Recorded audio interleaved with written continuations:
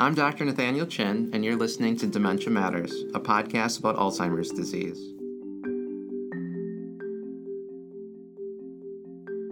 Dementia Matters is a production of the Wisconsin Alzheimer's Disease Research Center. Our goal is to educate listeners on the latest news in Alzheimer's disease research and caregiver strategies. Thanks for joining us. Welcome back to Dementia Matters. Today I am joined by former Wisconsin governor and returning guest on our show, Martin Schreiber. Governor Schreiber has been an outspoken advocate for Alzheimer's disease and dementia awareness while caring for his late wife, Elaine, who passed away in April 2022.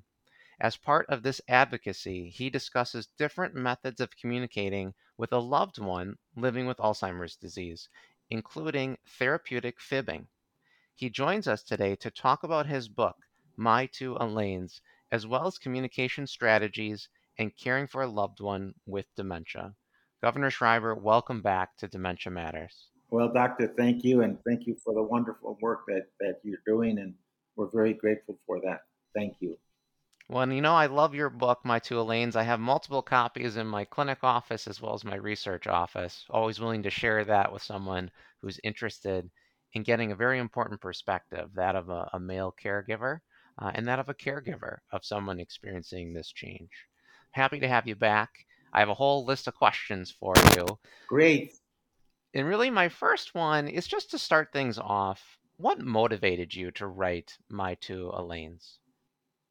What it was basically is I began to understand that if Alzheimer's is bad, ignorance of the disease is worse. And lo and behold, as I am on this journey with Elaine, I'm realizing that we're missing out on moments of joy. I realized I really didn't understand what was going on. I realized I couldn't fight this disease directly. And I began to understand that I owe it to my wife and I owe it to others to try and help them live their best lives possible.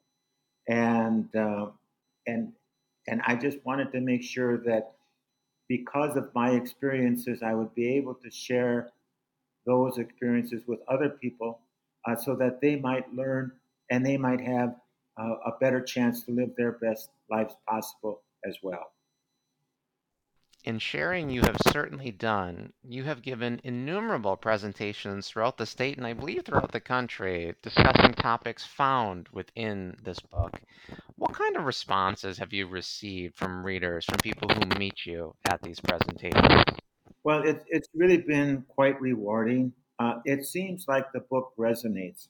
It seems like like people who read it helps them truly understand what is going on. Now, one just in quick background, before I went to print for my self-published book, I found a series of notes and journals that Elaine had been keeping since her diagnosis.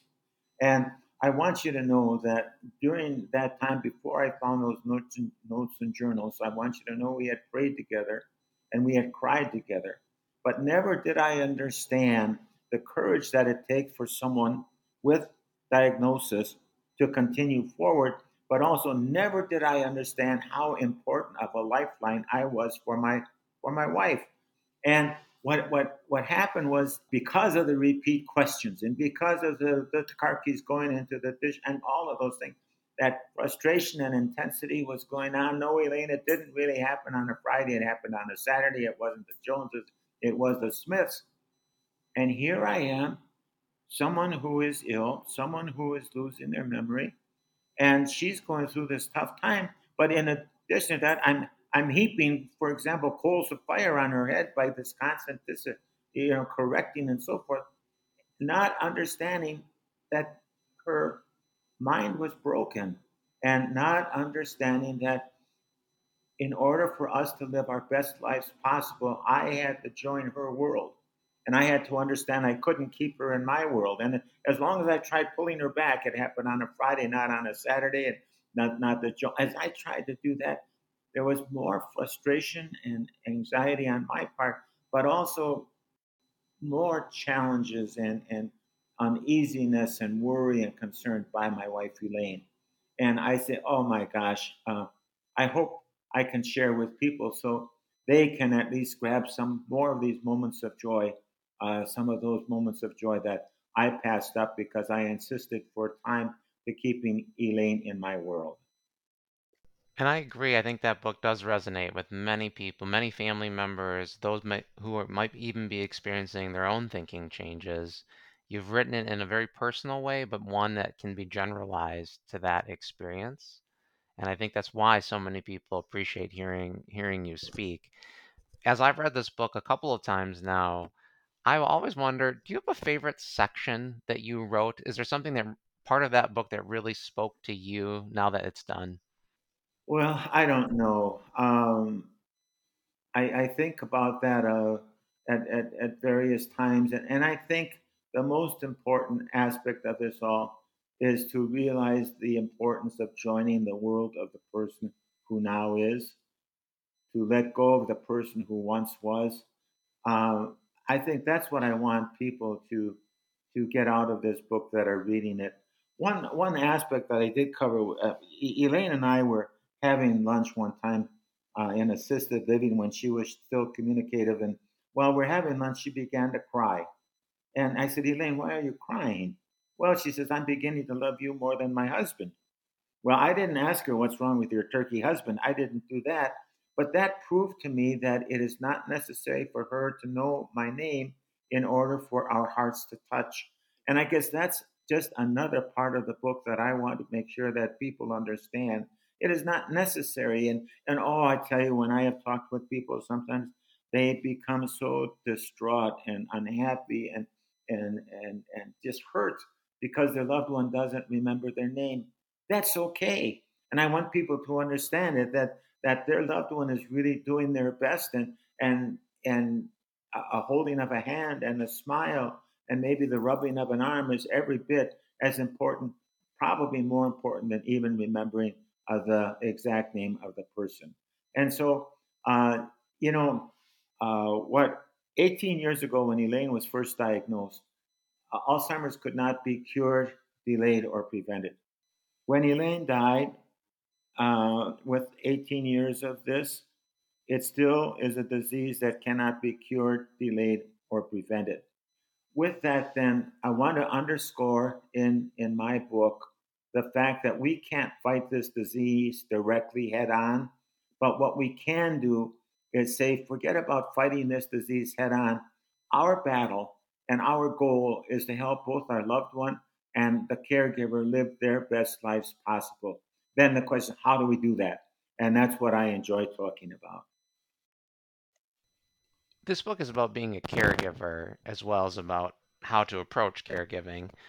What does it mean to you to be a care partner or a caregiver? Well, it means a lot of different things. Um, I think, first of all, when the diagnosis is first made, in general, the caregiver is ignorant of this disease. I think also, in general, the medical profession is ignorant of this disease. So, what does it mean to be a caregiver? It means, I think, and I bat around this in my mind, I think it means almost that the caregiver must determine and understand we actually have a moral obligation to try and learn about this disease. And that moral obligation comes about because of my understanding of the challenges faced by the person who is diagnosed and knowing then that as selfishly as I might want to fight it and keep this person in my life, but no, it's not fighting it directly. Again, it's helping our loved one live their best life possible, and we can do that again by joining their world. Are there things you wish you had done differently now that you know as much as you do? Well, of course, I wish I would have learned more about this disease earlier. When the doctor made the diagnosis, they said basically four things: Numenda and Aricept. Well, that was sort of easy. The second thing was socialization. That was sort of easy. And then walking was sort of easy. And then a glass of red wine every evening. Well, Elaine got 4 weeks ahead with the glass of red wine and 3 weeks behind in the walking. But when we would go for a walk in my world, in my busyness, a half an hour was what we would do for a walk. That was it. we would be walking. Elaine would say, "Oh, look at that pretty flower. Come on, Elaine. We want to go for this walk." Or look at the bird. How pretty. No, we got to keep on going. In other words, what what I wish I would have done was understand that there are these moments of joy which are so critical but come up at opportune times whereby we can once again share something special with our loved one. And I often think, when we were going on these walks, what it's like to look at a pretty flower or the blowing of the leaves with our loved one. What's the difference between being able to appreciate that kind of togetherness than if you would be sitting on some mountainside looking at the Swiss Alps, so to speak? And so, you know, this disease is a terrible disease. But the fact of the matter is that we can extract moments of joy from it, and we can take it upon ourselves to learn about this disease and understand that we can't fight it directly head on, but that we can again make the determination to help our loved one live their best life possible. Sometimes very frustrating, sometimes very discouraging, sometimes very frustrating, filled with anxiety and worry and all of the things that come with it. But what else are we going to do? That disease is there, period. All right. We have to accept it. Now, what can we do? Well, we can go about our business joining the world of this person who now is. How did your caregiving approach change as Elaine's condition changed? Well, it's a series. It's a journey, and so early onset was sort of easy. Just had to worry about whether she would get lost if we would be shopping together, and then as things went along, then it was the constant repeat questions and just getting to that frustrating part. Then it was realizing that I really couldn't take care of her by myself and trying to have some caregiver come into the home, which Elaine would not accept. Then it was looking at daycare, trying to get a better function. And then it was one of the toughest, most cruelest decisions I've ever had to make in my mind. And that was placement in assisted living. That was horrible, but very important and better for Elaine and better for me. So on this journey, what happened as a side note, and not even as a side note, but very important, and that is that I had a friend who had a heart attack and died in a massive heart attack.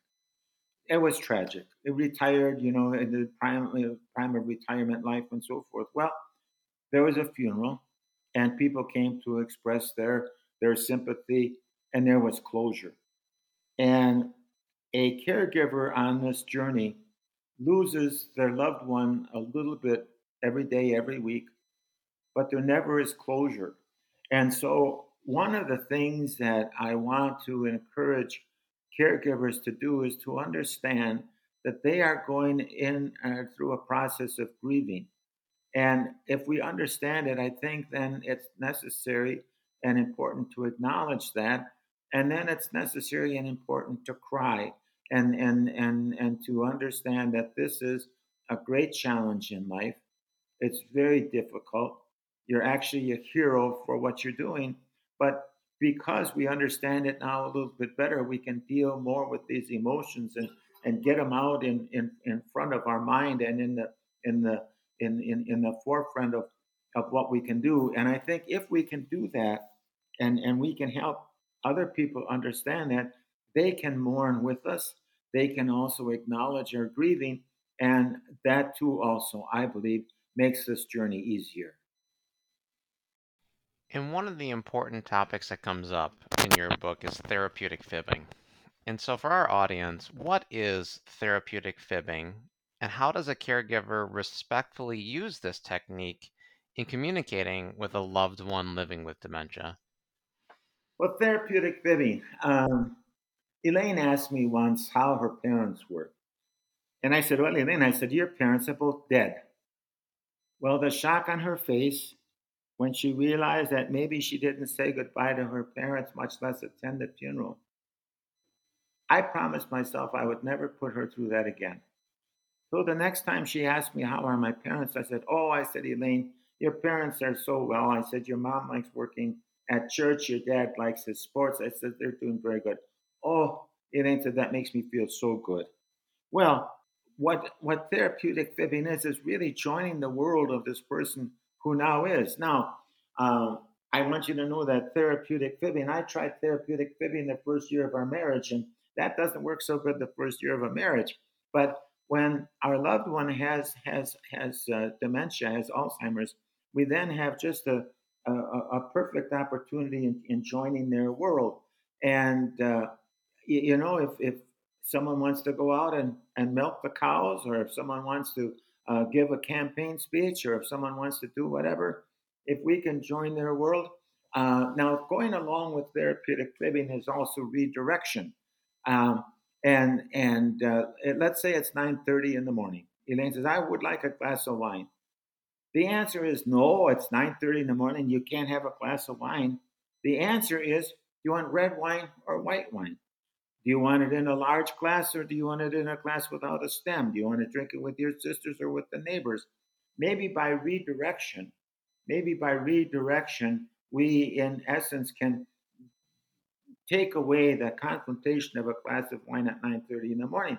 But then we get to another point, and that is, if redirection doesn't work, what is the difference if someone has a glass of wine at 9:30 in the morning if they don't know it's morning, noon, or night anyway?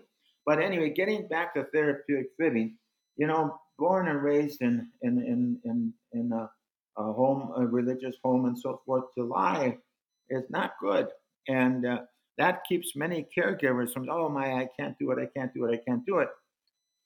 I want them to know that I did some checking. Moses went up to Mount Sinai to get the Ten Commandments. He went up there twice.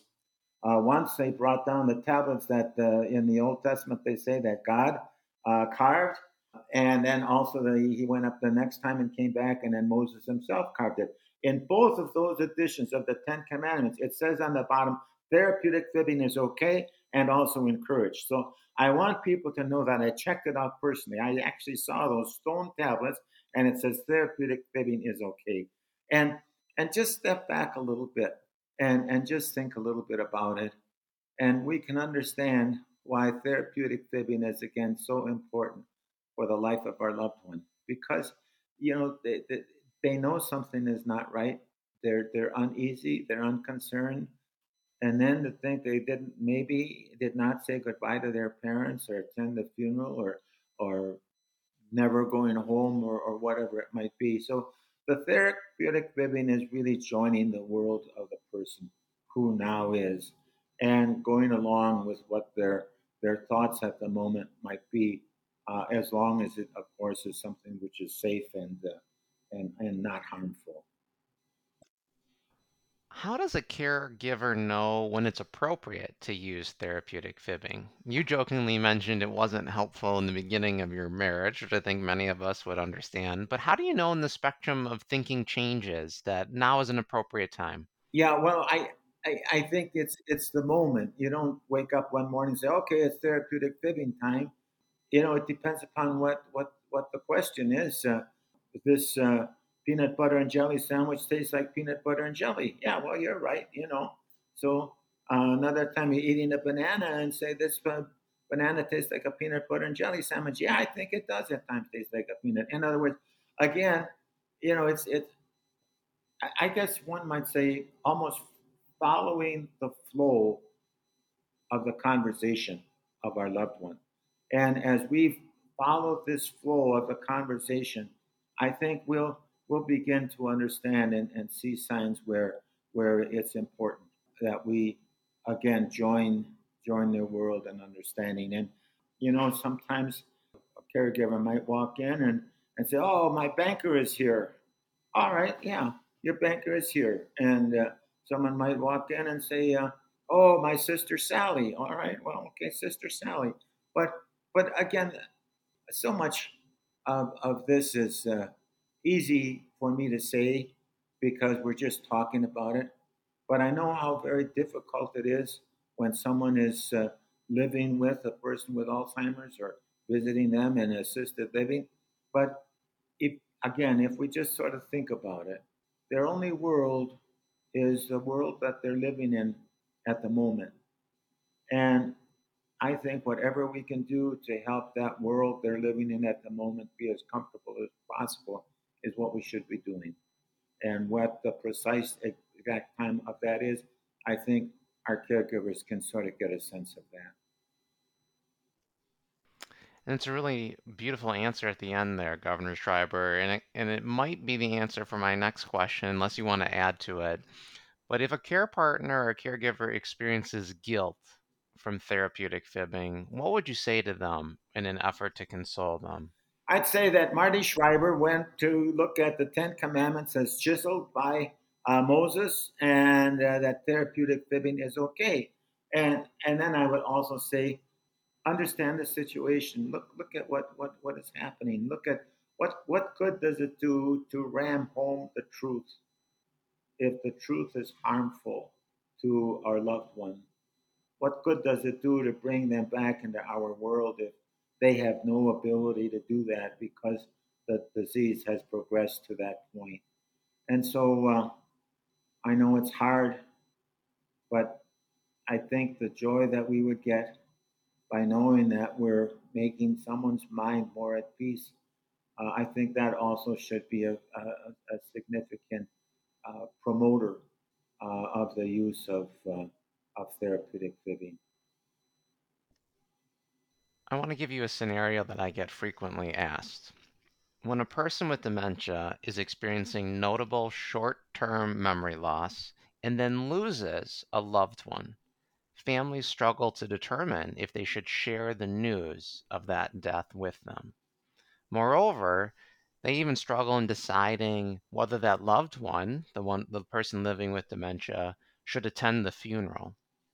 Did you and Elaine ever experience a situation like that? Or if not, how would you approach it? Well, the answer is yes, we did have that experience. Elaine's brother died of cancer, and I never told her. Again, I think the question is that person's world, I'm talking about our patient, the Alzheimer's patient, is our Alzheimer's patient's world able to understand and grasp the reality of the situation? Is their loved ones were big enough to incorporate that into what they are about? And if we think it is not big enough, then I don't think it's necessary to tell them. Elaine was not, in essence, referring to her brother for really any period of time and months before her brother passed away, and she never asked about him. And if she would, I would say he's really doing fine. He's a great coach. He's a great director. And so, my own feeling is based on experience. And this is, I'm not a medical doctor. I can only share with what I have experienced. But I don't. If the person's world is small and cannot grasp a situation of a death or a funeral, I would say, no, don't say anything and just let it go. Just let it go. I just see the worry and the question and the uneasiness of the person who is ill as they might look at the coffin and see one of their siblings or loved ones there. And I think I won't say it's cruel. I think that's too strong of a term, but maybe not as thoughtful as one could be when making that decision about whether we should tell a loved one about the death or a funeral. Ultimately, you're putting the well-being and comfort of the person with dementia at the center and focusing on what is protective and supportive of that person. Absolutely, and again, it's joining the world of the person who now is. To end, Governor Schreiber, what are two key messages you want the readers of your book, My Two Elaines, to take away when they've finished reading it? I think the importance of knowing that if Alzheimer's is bad, ignorance of the disease is worse, and therefore to find out more about this disease. And then to also understand that one of the finest things we can do for our loved one is to join their world. And one of the best things we can do for ourselves is to join their world and not try and pull them back into our own world. really to let go of this person who once was so we can embrace and love and care for this person who now is. Well, with that, thank you, Governor Schreiber, for being back on Dementia Matters and for highlighting the important work you've done in My Two Lanes. Thank you very much. Thank you. Thank you for listening to Dementia Matters. Follow us on Apple Podcasts, Spotify, Google Podcasts, or wherever you listen. Or tell your smart speaker to play the Dementia Matters podcast. Please rate us on your favorite podcast app. It helps other people find our show and lets us know how we're doing. Dementia Matters is brought to you by the Wisconsin Alzheimer's Disease Research Center at the University of Wisconsin-Madison. It receives funding from private, university, state, and national sources, including a grant from the National Institutes on Aging for Alzheimer's Disease Research Centers. This episode of Dementia Matters was produced by Amy Lambright Murphy and Kaylin Rowerdink and edited by Taylor Eberhardt. Our musical jingle is Cases to Rest by Blue Dot Sessions. To learn more about the Wisconsin Alzheimer's Disease Research Center, check out our website at adrc.wisc.edu. That's adrc.wisc.edu, and follow us on Facebook and Twitter. If you have questions or comments, please email us at dementiamatters@medicine.wisc.edu. Thanks for listening.